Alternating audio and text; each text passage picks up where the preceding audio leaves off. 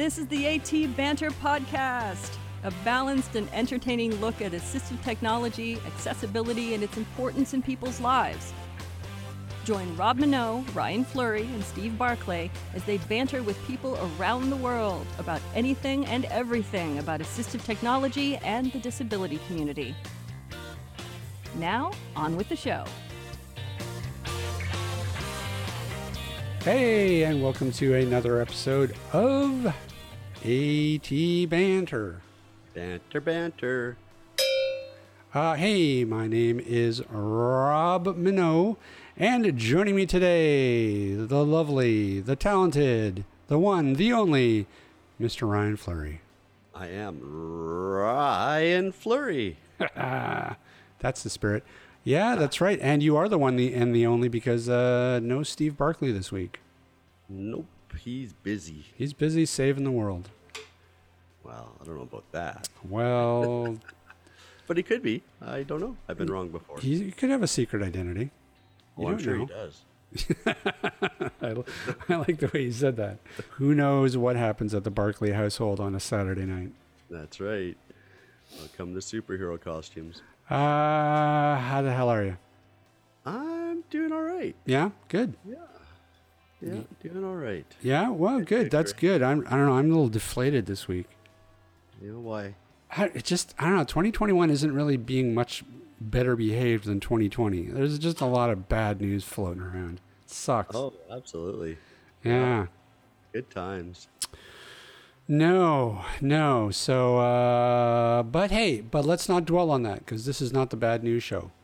That's right.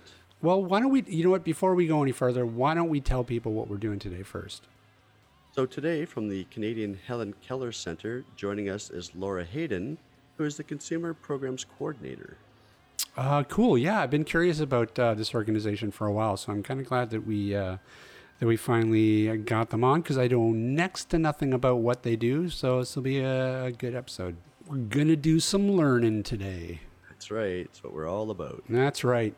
Hey, though, speaking of good news, hey, did you know that HBO Max is beginning to roll out audio descriptions on their new streaming service?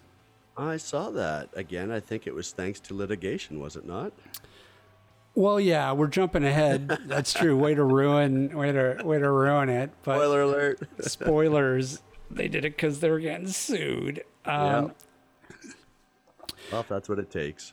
Well, and this goes back to that we've said it before. Sometimes that is exactly what it takes. In any case, this is good news because now select titles on HBO Max do have audio descriptions. So what are the numbers? That's what you're maybe asking. So the agreement calls for at least 1,500 hours of described content as of the end of March. So that's a done deal already.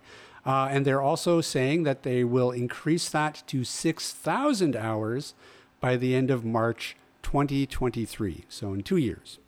Yeah, I'd be curious to know if there's numbers out there for Amazon Prime Video and Netflix to find out how many hours they actually provide now. Because if you think about it, 6,000 doesn't really seem like a lot when you consider the amount of content that's out there. Yeah, well, it's true. We have a long way to go before we, get to where we should be, which is, 100%. But, we're making some progress. And HBO Max, I mean, it's a relatively new streaming service. So the fact that that they already have 1,500 hours at this point, and they're looking to triple that within 2 years, I think that's a good sign. Now, as you alluded to earlier, this all came about because of a lawsuit that was brought up against them through various different advocacy groups down in the States, including our good friends at the American Council of the Blind, among others. So, I guess the cynic in us would have to say that, this all comes about because of lawsuits. But again, this is why accessibility lawsuits are important. Just the threat of litigation was enough to make these guys do some pretty serious movement on this. So, that's what the courts are for. Well, I wonder what the additional costs are to obtain that descriptive audio track. If they've already got the movie and now they're adding the tracks, was that a separate licensing cost? If so, was that one of the barriers to them providing the service? Be interesting. Yeah, it would be interesting. I would love to hear, sort of a deep dive into the ins and the outs of audio description, and just why it isn't ubiquitous at this point. Why everybody just doesn't do 100% all across the board. I mean, obviously that there's some costs involved, and it's a process.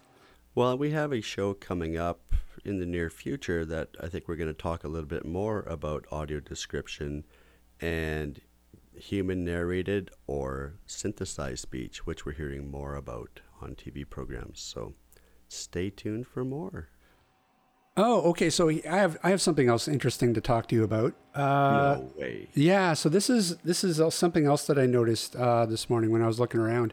I was very excited to see here locally. There's a city here close to Vancouver called Chilliwack, for all those people who are outside of the Lower Mainland. And I was really excited to see they made a bit of a splash here in the local media about how they were really leaning into the idea of diversity and inclusion, and they had given their city's website a complete overhaul and made it really, really incredibly accessible. You could alter the website depending on whether or not you wanted it to be enhance the colors on it to make it more friendly for people with cognitive disabilities, or fewer distractions if you had ADHD. For blind people, there was a screen reader mode, there was a keyboard navigation mode, and it was you could just sort of change all these things on the fly. And so I went to the site and I started to play around with it, and actually, Ryan, I sent it to you. Mm-hmm. And the first thing that you noticed, you were like, "Hey, this is powered by Accessibee." Right. For those who don't know, Accessibee is an overlay that a company or organization can add a line of code to their website, and voila, supposedly your site is now accessible, WCAG compliant, all that sort of web accessibility meeting guideline stuff. There is quite a bit of pushback right now. Accessibee is not the only company doing this, but they seem to be the one that's in the forefront of the assistive technology field and assistive technology trainers. Some of the podcasts that I've listened to, a really good one was done by Jonathan Mosen, who had some assistive technologists on his podcast. And it wasn't a let's attack Accessibee, but what were the pros and cons of an accessible overlay? A lot of people are thinking or saying that this is snake oil. Can one line of code and AI actually make your website compliant? I highly suggest listening to Jonathan's podcast, and we'll link to it in the show notes. This goes either way. You can form your own opinion. I definitely do your research, but it's going to be interesting to watch this and see what happens. I did a little bit of digging too here before the show, and Accessibee actually has a few lawsuits, and most of them are around this screen reader portion of it. And from what I'm taking from this is that really the problematic part of Accessibee is their screen reader mode. All these other modes that are for things like low vision or cognitive impairments, all that stuff is fine, and it actually is pretty cool. Like with using that widget. You can do things like you can make the colors brighter or dimmer, or turn it monochrome, or turn it dark mode, or turn it light mode. All that stuff is no problem. I think that part of this is that they did not bake the screen reader part of this enough. And that's because screen readers, honestly, it's complicated. They're extremely complicated. And so to just sort of try to roll that into all these other accessibility features that Accessibee offers may have been a mistake. Now, the lawsuits also do sort of mention some maybe questionable marketing techniques on behalf of AccessiBe, like things like, if you sign up with AccessiBe and put it on your website, they'll give you like a little badge that says, hey, this site is ADA compliant. And of course, and actually it's not. Well, ADA doesn't actually have anything to do with websites. Like, so you're not actually ADA, like it has nothing to do with that. So it's a little bit of just, marketing. So it is a tough one because, on the one hand, I feel like we want to give companies, organizations, city websites, the ability to easily make their websites more accessible. And for them, if they can just go and they can pay whatever the AccessiBe fee is to put it on their website, and it helps a lot of people, that's great. But I think that you're right. If they're marketing it to do something that it actually is not doing, that's where the problem is. And I don't know if these guys were just anxious to sort of get out in front of this first, that they did some questionable marketing. I don't know, but I would love to talk to somebody who's a little bit more well-versed in this and sort of do a little bit more of a deep dive into just what some of the problematic aspects of this is. And, what are some aspects that are maybe or not so problematic? Because I think that something like this that does actually work as intended could actually be something that's really quite powerful. I mean, if you think about it, if the screen reader mode did actually work properly, it'd be pretty cool. Well, I will reach out and get some guests to come and talk to us about it. It's a really interesting controversy that's brewing out there right now, and I don't know. Like I sort of don't know anything about these guys and whether or not they are snake oil, or if they have well intentions, but their marketing department got out too far ahead of them, or just what the deal is, right? But I think the big thing to take away from this is that it's actually making a lot of headway, because I did notice this morning too, I went into our podcast host to go mess around and do some things, and I noticed that, hey, look, down in the lower right-hand corner, there's that same icon that was on the website for the city of Chilliwack. And I was like, oh, really? And I clicked on it. Sure enough, there's AccessiBe on this really major podcast hosting platform. Mm-hmm. So it's getting some traction on like some of the larger websites, and it's certainly getting some traction in the mainstream media, because it's a little alarming if it's not what it's supposed to be. Yeah, that's a problem. Yep. Hi everyone, this is Steve from Canadian Assistive Technologies, and this is a shameless plug. We've been working hard to find less expensive Braille products so we can make Braille available for more people. We can now say that we have Canada's most comprehensive lineup of inexpensive Braille solutions, including the 20-cell Braille Me from Innovision, the soon-to-be-released 40-cell Orbit Braille display from Orbit Research, as well as the world's least expensive multi-line Braille reader, the Canute from Bristol Braille.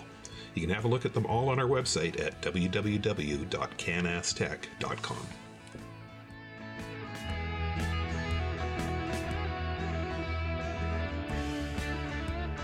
Joining us now is Laura Hayden from the Canadian Helen Keller Center. Hello. Hi. Hi. Nice to see everybody. Oh, hey. Well, listen. Thanks for joining us.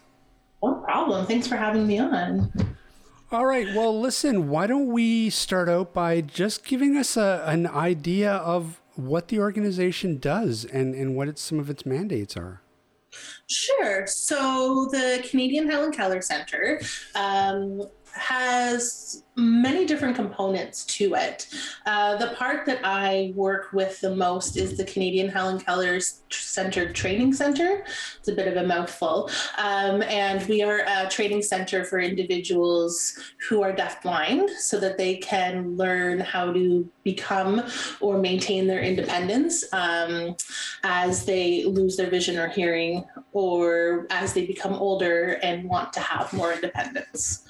And so that's the section that I work with the most, but we also have different umbrellas. And so the Canadian Helen Keller Center has has a barrier-free apartment building. It has 16 apartments, and it is for individuals who are deafblind. And all of the individuals who are deafblind who live there have access to an intervener 24 hours a day. There's always an intervener in the office. So if they have an emergency or if they want help with something around their apartments, they have access to that. And they also have access to interveners to go out with them in the community. We also provide outreach services for individuals who don't live at the apartment buildings. They live in the community with their families or on their own. They can also have intervener services to help them. We also have an emergency on-call system. So if someone does have an emergency with the police, with the ambulances, with fire, they can call the office and someone will come and meet them where their emergency is so that they have access to communication that way. So it's just a few of the things that we offer at the Canadian Helen Keller Centre. Now, are you guys based in Ontario? Yeah, so we are located in Toronto, in North York specifically, but we do provide some services to all residences in Ontario. So the training center can provide services to residences in Ontario. The intervener services are mainly focused throughout the GTA, so the Greater Toronto Area. Now, and what sort of age range do you really find that most of your programs and services sort of tailor towards? So our age starting point is 18 years old. So we don't help anybody who's under 18, and it can range to 100, and above. So we've had people who are quite young who have just graduated high school or college, and they want to have intervener services then. So they can be helped with interveners, or if they are thinking about moving out on their own and they want to develop life skills, then the training center can help with that. We can help with technology, setting that up. We can help with cooking, learning how to manage your money, learning how to do laundry and things like that. So just general life skills. Right. And then we also have a pretty robust seniors program. So people who are deafblind because of age. And so they might have macular degeneration, or they might have hearing loss because of that general aging. We have people who will go with them to doctor's appointments, or they will help advocate for them in nursing homes or long-term care homes. And so the age range is actually quite large. So it sounds like mainly the focus of a lot of the programs and services is sort of like the help in terms of transition. Is that right? Kind of. At the training center, we help with life skills and independent living. And so a lot of it can be transitional. But as far as the apartment buildings and intervener services are concerned, it's if you are deafblind and you qualify, then it can be someone who receives services and they are not going through transition, but they have interveners to help them with doctor's appointments, with going, for walks around the neighborhood. If they have anything that they need to have communication and guiding for, then the interveners are there for help. I see. So there's also sort of like an ongoing support component of it as well. Yeah. So the Canadian Helen Keller Centre is kind of like an overarching umbrella. And so, as I said before, there's the training center, there's the independent living apartment buildings, there's the intervener services, and then there's the community services that also help. And so it's a large umbrella. But the one that I mostly work with is the training center. One of the things I wanted to touch on a little bit, and this will probably show my ignorance, but I'm totally blind myself. Yes. And so with regards to technology, what are some of the types of technology somebody who is deafblind might use? Let's say to recognize currency. We know about Braille displays, but is there like deafblind communications? If someone was to walk into a bank and need to communicate to a teller, would they have to have an intervener with them? Well, as you know, deafness is a spectrum, blindness is a spectrum. So deaf blindness is also a spectrum. And so you have people who are completely deaf and completely blind, and then you have people who have varying degrees of hearing and varying degrees of vision.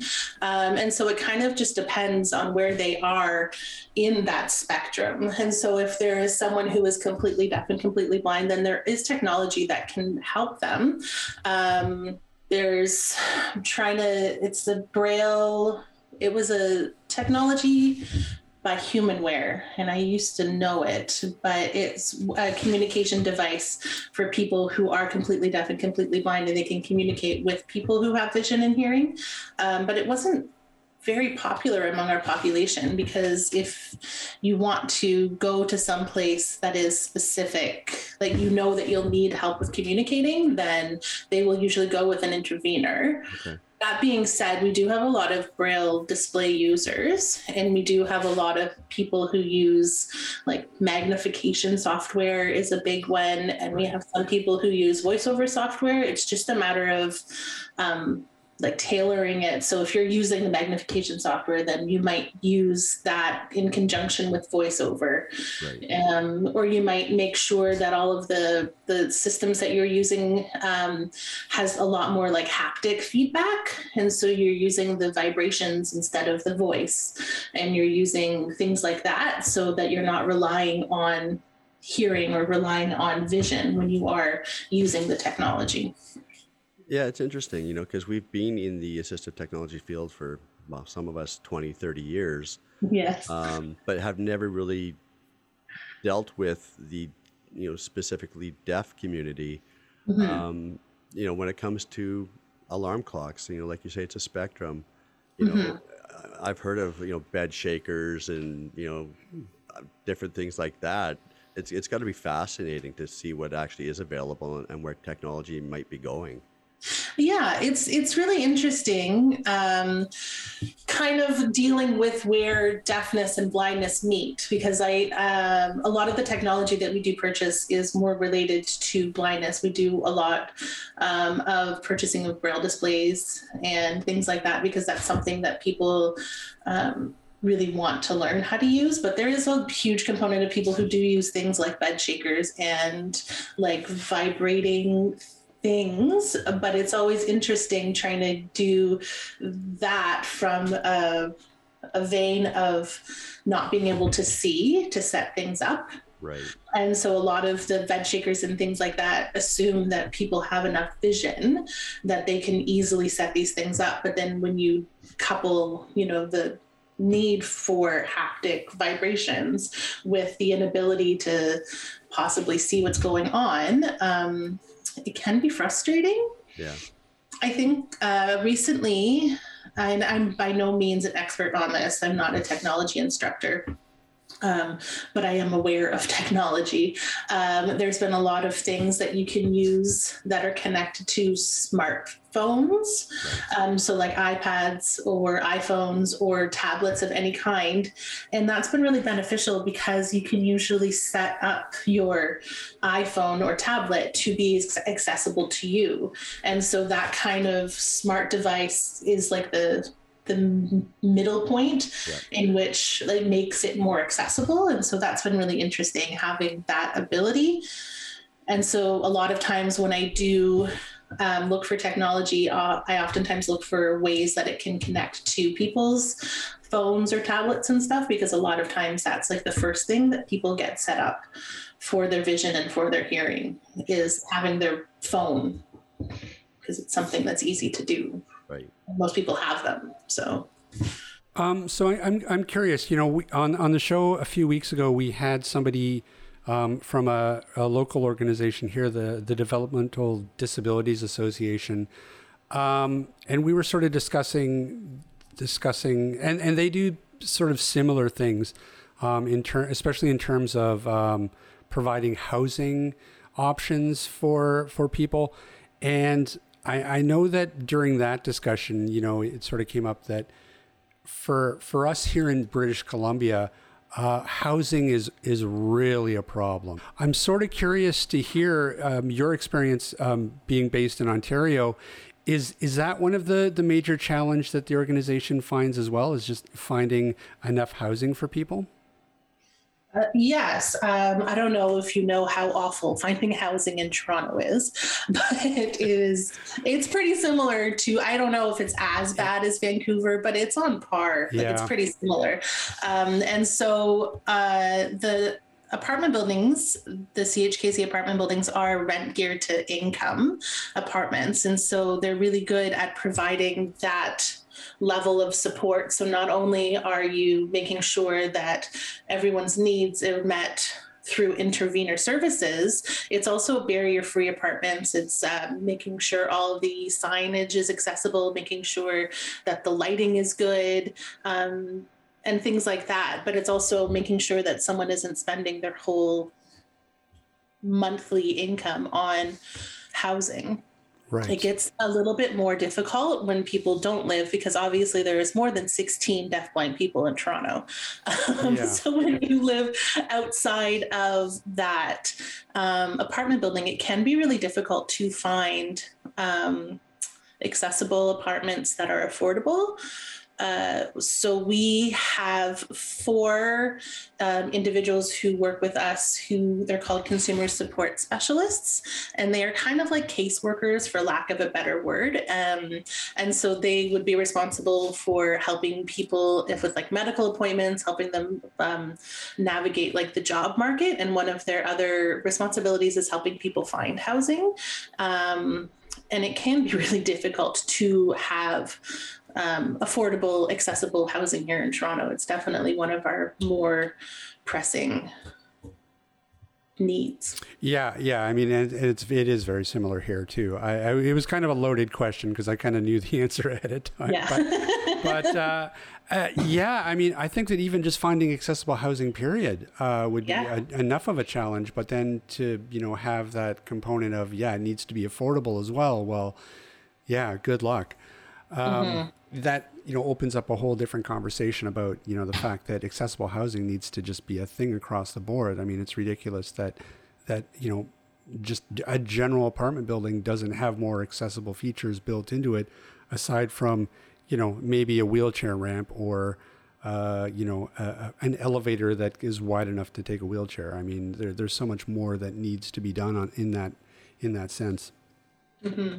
And it's definitely something that we're looking into for the future, is to provide more accessible housing. Obviously, it is a big need, but as it stands right now, we have the apartment building that we have, and then we have the additional services for people who are receiving services from CHKC. So the CSSs can definitely help as much as possible with that. Now, is there sort of an educational component of the organization? Like, do you guys try to go out into the general public and educate people about deafblindness, or are you guys mainly just focused on services and programs for people who are deafblind? No, advocacy is one of our bigger, it's one of the things that we do focus on. We're trying now more than ever to get the name of the Canadian Helen Keller Centre out there, because deafblindness is such a low incidence disability that it can be surprising to most people, because they're like, oh, I know people were deaf, and oh, I know people were blind, but they never thought about the fact that there are people out there who are deafblind. So it's definitely a big push recently. I don't know if you knew, but June is actually Deafblind Awareness Month across Canada, because June was the birthday of Helen Keller. Oh. And so there are activities that happen throughout Canada, but the main one happens here in Toronto, and it's something called June Fest. The first June Fest happened in 2003, and it was started as a way to bring knowledge about deafblindness to the general public. And so it is something that happens every year since 2003. It used to be at one location in North York, and it was the deafblind community. So it wasn't just CHKC, it was all the other agencies in Ontario who would come, and we would have information booths, and we would have demonstrations and things like that. And in the most recent couple of years, obviously that hasn't been able to happen. But even last year, because it was in June, we weren't able to gather because of the coronavirus, but we still, the CN Tower lights up blue for deafblind awareness, and I think the Niagara Falls also does. And so there's still like a component out there. It's just not going to be the same kind of thing that it was in previous years. Right.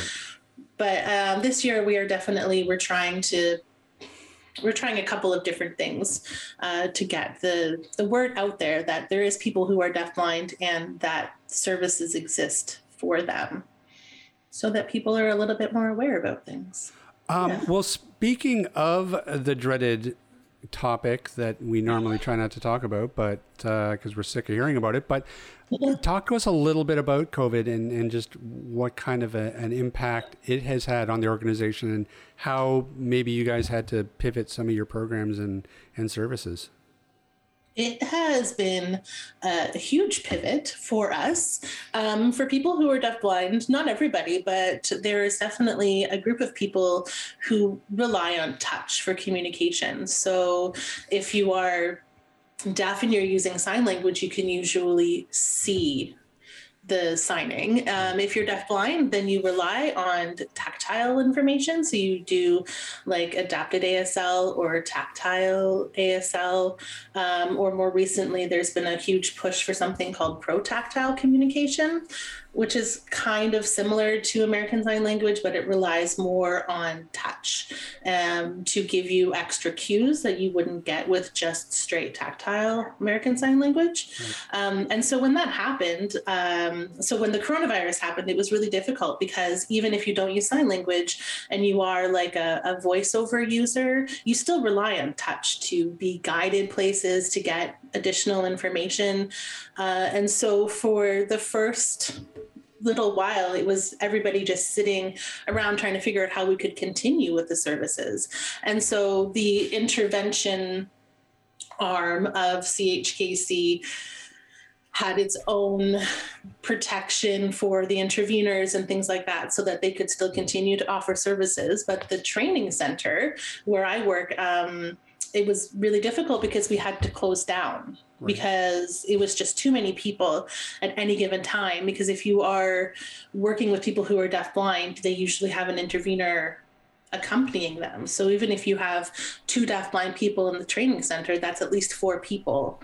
Right. And 4 people in close proximity is never going to be, like, it can't work very well within coronavirus parameters. And so what I had to do is I had to pivot for, that's the word of the year, it seems, is pivot.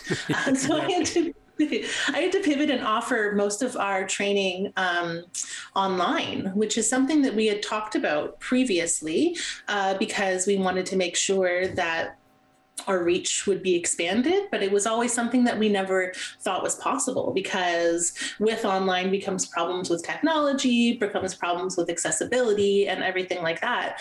But when the coronavirus happened, we had to pivot online if we wanted to continue to be relevant and we wanted to continue to offer services. It was something that we had to do.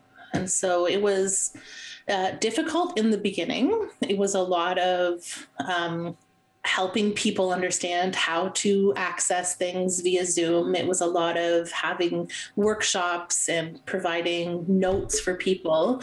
But it also was really great because we're accessing people who we never would have been able to access before. Yeah. Because if someone was traveling into the training center, you would have to take in like travel hours, and if they had intervention, like intervener services, if they lived outside of the GTA and things like that. But now we have everything set up that we are as accessible as possible. And we have people who are coming in not coming in, but who are accessing our programs from BC, from Alberta, right, from North Bay, Sudbury. And so all of these people who maybe never would have been able to receive training or access our programming are actually doing it now, and it's kind of fantastic. Right. It's not ideal in any ways, but it's kind of amazing that it happened. No, I was going to say that's one of the things I've been saying for a while now is that as sucky as this pandemic has been, it has definitely shown us the gaps in our systems, whether it be education, whether it be training, whether it be whatever the case may be. We've noticed that we've been able to reach people in the blindness community that we didn't know were out there and are accessing our services as well. So there have definitely been some benefits to it for sure. Yeah. And I think that you guys have done a fantastic job. Like, I get your emails and I see what you guys are doing, and just creating this sense of community is a huge thing for me. And I think that you guys are doing it really well.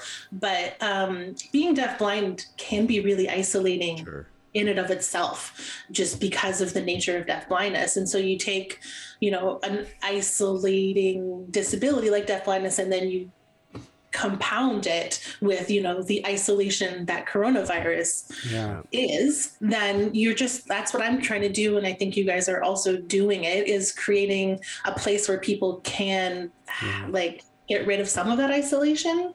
Yeah. And that's a big push for me. I've been offering many more programming options than I might have otherwise, just to make sure that if anybody wants to join anything, in order to make sure that they still have the sense of community, they still can. So. Right. So, and I feel like I'm going to be really optimistic here, but I feel like we're starting to get to the near enough to the possible end to all this that we can start to think about life afterwards. Have you guys at the organization started to think about that, and in terms of online services and programs? Like, do you think that going forward post-COVID, you'll have some sort of a hybrid system where you'll still provide this online component for people that you can reach remotely that don't have to come in? Or do you guys just see it going right back to face-to-face? I think that we are definitely going to continue with the hybrid model. There's definitely some clubs and workshops that we offer that make more sense doing it in person. But that being said, that there's a lot of clubs that I can't imagine just getting rid of completely, or saying that you have to come into the training center to access. So it might be that some of the clubs remain 100% online, and then some of them go back to in-person. Or it might be that we still will do in-person clubs, but with the option of joining via Zoom. I don't 100% know how it's going to work in the future, but I do know that I'm never going to go back to just offering in-person clubs, because it doesn't, it's not available for everybody. Even with people who lived in Ontario and lived close enough to the center where they could come in for, a cooking club, but they would still be using most of their intervener time traveling, because the intervener would go pick them up and then travel in, and then you would have a certain amount of time, and then you would have to leave. But when you are accessing it via Zoom, you don't have any of that. You don't have any of the extra time that it takes. And so you can focus more of your hours on things that are beneficial to you. So, and it's also good because I like being able to reach people in different provinces or who live in Ontario but live too far away. It's been really great to be able to have that. And I don't want to stop having that. Yeah, and that's really the case here too in BC. It's such a big province, and there are a lot of rural areas and rural communities that aren't anywhere close to, say, a main hub that would have services that they could just drop and just go in and do a face-to-face visit. So yeah, I think that a lot of organizations are sort of looking at the same thing going forward. And I think that in the beginning, there was a lot of hurdles. There was a lot of people getting used to the technology and having the mindset that they won't be able to access Zoom and they won't be able to access all of this technology. But once you get over that hurdle and they do realize that they can, then why wouldn't you continue? Because you've already done all of the hard work. You've already done everything, setting things up, understanding the programs, understanding how to make it accessible.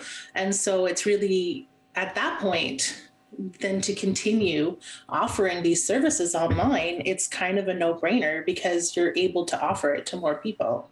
Yeah, it goes to show how complacent we've been for so many years. Yeah. And it was, as I was saying before, we had always talked about ways that we could expand our services. And we had always said it's not going to happen because technology is not going to be conducive to people who are deafblind. And then we were proven wrong. Yeah. It was like a great being proven wrong. And so it was kind of just like figuring out ways to make it work because we had to make it work. But in the, ultimately it was beneficial to everyone. So yeah, and I think that the resistance to that was sort of on all sides too. I think that a lot of organizations were leery about providing any sort of an online service, and I think that people weren't ready for something like Zoom. Like they just weren't. Pre-COVID, people weren't into Zooming, and now it's pretty much ubiquitous all over the place. So. I think that it'll be a brave new world, I think, once this is all over with. And I think that will be the silver lining, is that we're going to be able to reach a lot more people than we ever have been before. Mm-hmm. Yeah, if there is any silver lining in all of this, that is definitely it. Yeah. A more inclusive society. Woo! I mean, yeah. Are there things that I would like to change about Zoom? 100%. Yep. But I think that, even I would love to be able to just sit down with like the people who are the programmers for Zoom and be like, hey, I think that you guys have the idea of accessibility, but users might be the best people to actually talk about true accessibility. Yep. And I mean, even I'm coming at it from a person who is sighted and hearing. And so I don't even 100% know the issues that are involved with Zoom, but it's just having spent so much time basically almost all day, every day, moderating Zoom clubs and workshops. There's definitely issues, but it's still better than nothing. And it's significantly better than what would have happened if this had happened 10 years ago. Oh, geez. Yeah, no kidding. Wow. It would have been a completely different situation then, and we would have been unbelievably isolated. Yes, that's we would have had to true. rely on Skype or MSN Messenger. Oh, my God. God. Don't even get me started on how bad that would have been. That would have been terrible. Oh, and no accessibility. Yeah. And so, so I say that Zoom could be better. Yeah. But, knowing that it could have been a lot worse than it is. For sure. So.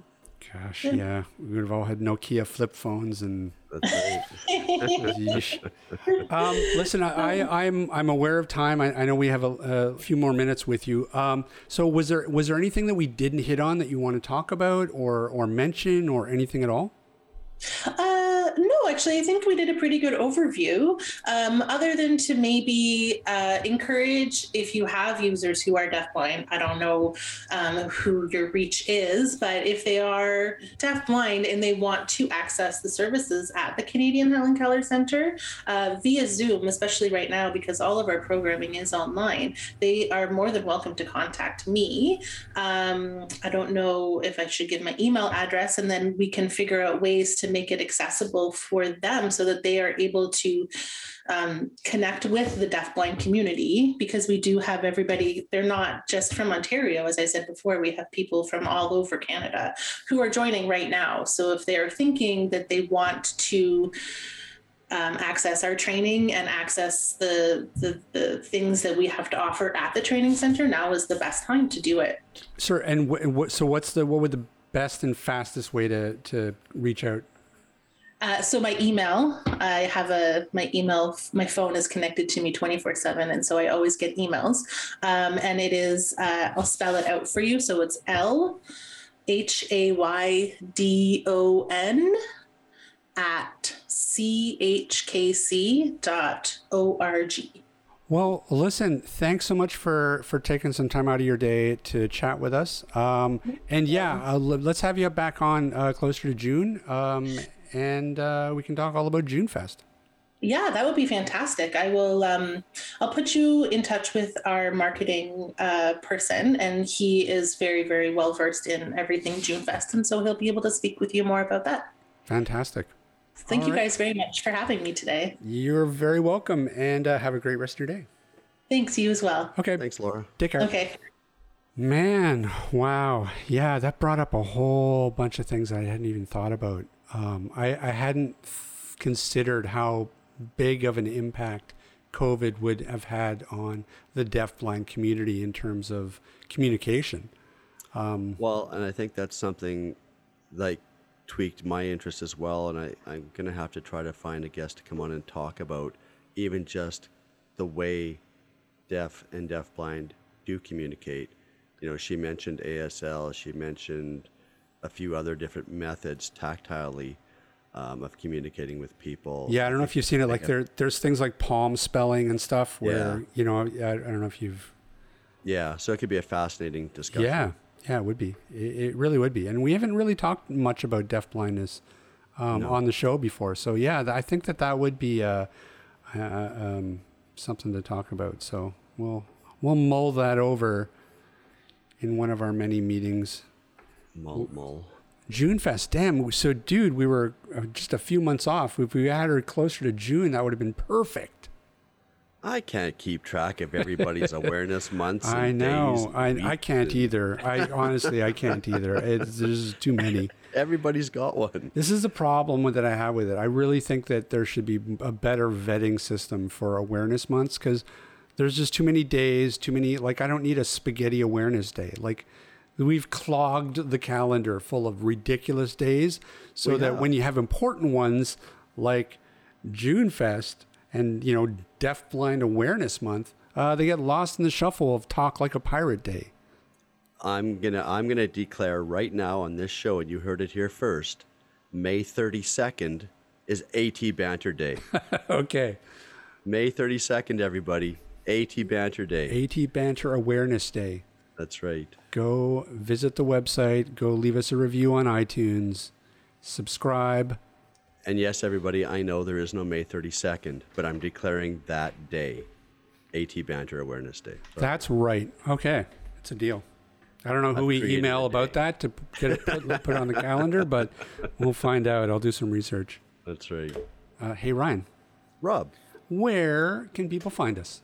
They can find us online at atbanter.com. They can also leave us an email if they so desire. If they email cowbell at atbanter.com. And they can find us on Twitter and Instagram and Facebook or wherever you get your podcast. Hey, you know what I meant to ask you? What? Are you still exercising? What's your what's started going last on? Friday. Yeah, how's that going? It's going. I do 30 minutes every morning before work starts on the bike. So yeah, it's going. Yeah. Have you found it's pretty hard to adjust to that, or like are you getting up earlier than usual to do this, or you're just sort of building it into your normal schedule? No, I'm getting up 10 minutes earlier than I used to. So I used to get up at 10 after 6. I'm now up at 6. I get the dog outside, get the dog fed, and then I just come down to the guitar dungeon where the bike is and turn the tunes on and pedal.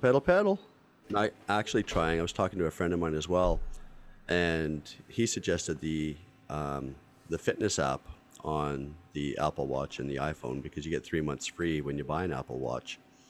And so I have an Apple Watch that I wanted to get to start tracking some health stuff, and signed up yesterday. And so I actually it's pre-recorded, but I had a personal trainer actually guiding me through my 30-minute ride this morning. So encouraging me, doing intervals. Wow, really? Good. That's cool. Yeah, it was good. Well, and do you feel better? Are you noticing any difference yet? I mean, I guess it's kind of early. It's like first week, so.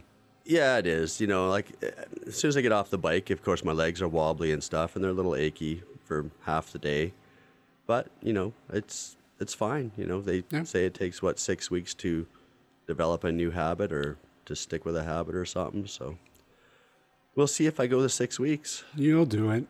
I'm sure I will. We'll It's like I said, I'm not getting up much earlier than I did before anyway. It's not changing my routine. So, man, I tell you, Steve's running, you're doing that. I'm beginning to feel like you guys are trying to steal the podcast by outliving me. Well, and I haven't had fast food in a year since the pandemic has started. Although once we get vaccinated, that's getting all thrown out the window. But yeah, no, it's been good. You know, it's it's good. We'll check in again next week and see see how it's going. That'll be our new bit. I think that's going to about do it for us this week. Thanks everybody for listening in, and big thanks to Laura Hayden for joining us. And we will see everybody next week. Bye-bye. This podcast has been brought to you by Canadian Assistive Technology, providing low vision and blindness solutions across Canada. Find us online at www.canastech.com. That's CANASSTECH.com. Or call us toll free at 1-844-795-8324. For all your assistive technology servicing needs, call Chaos Technical Services at 778-847-6840 or find them online at chaostechnicalservices.com. Master of the one take.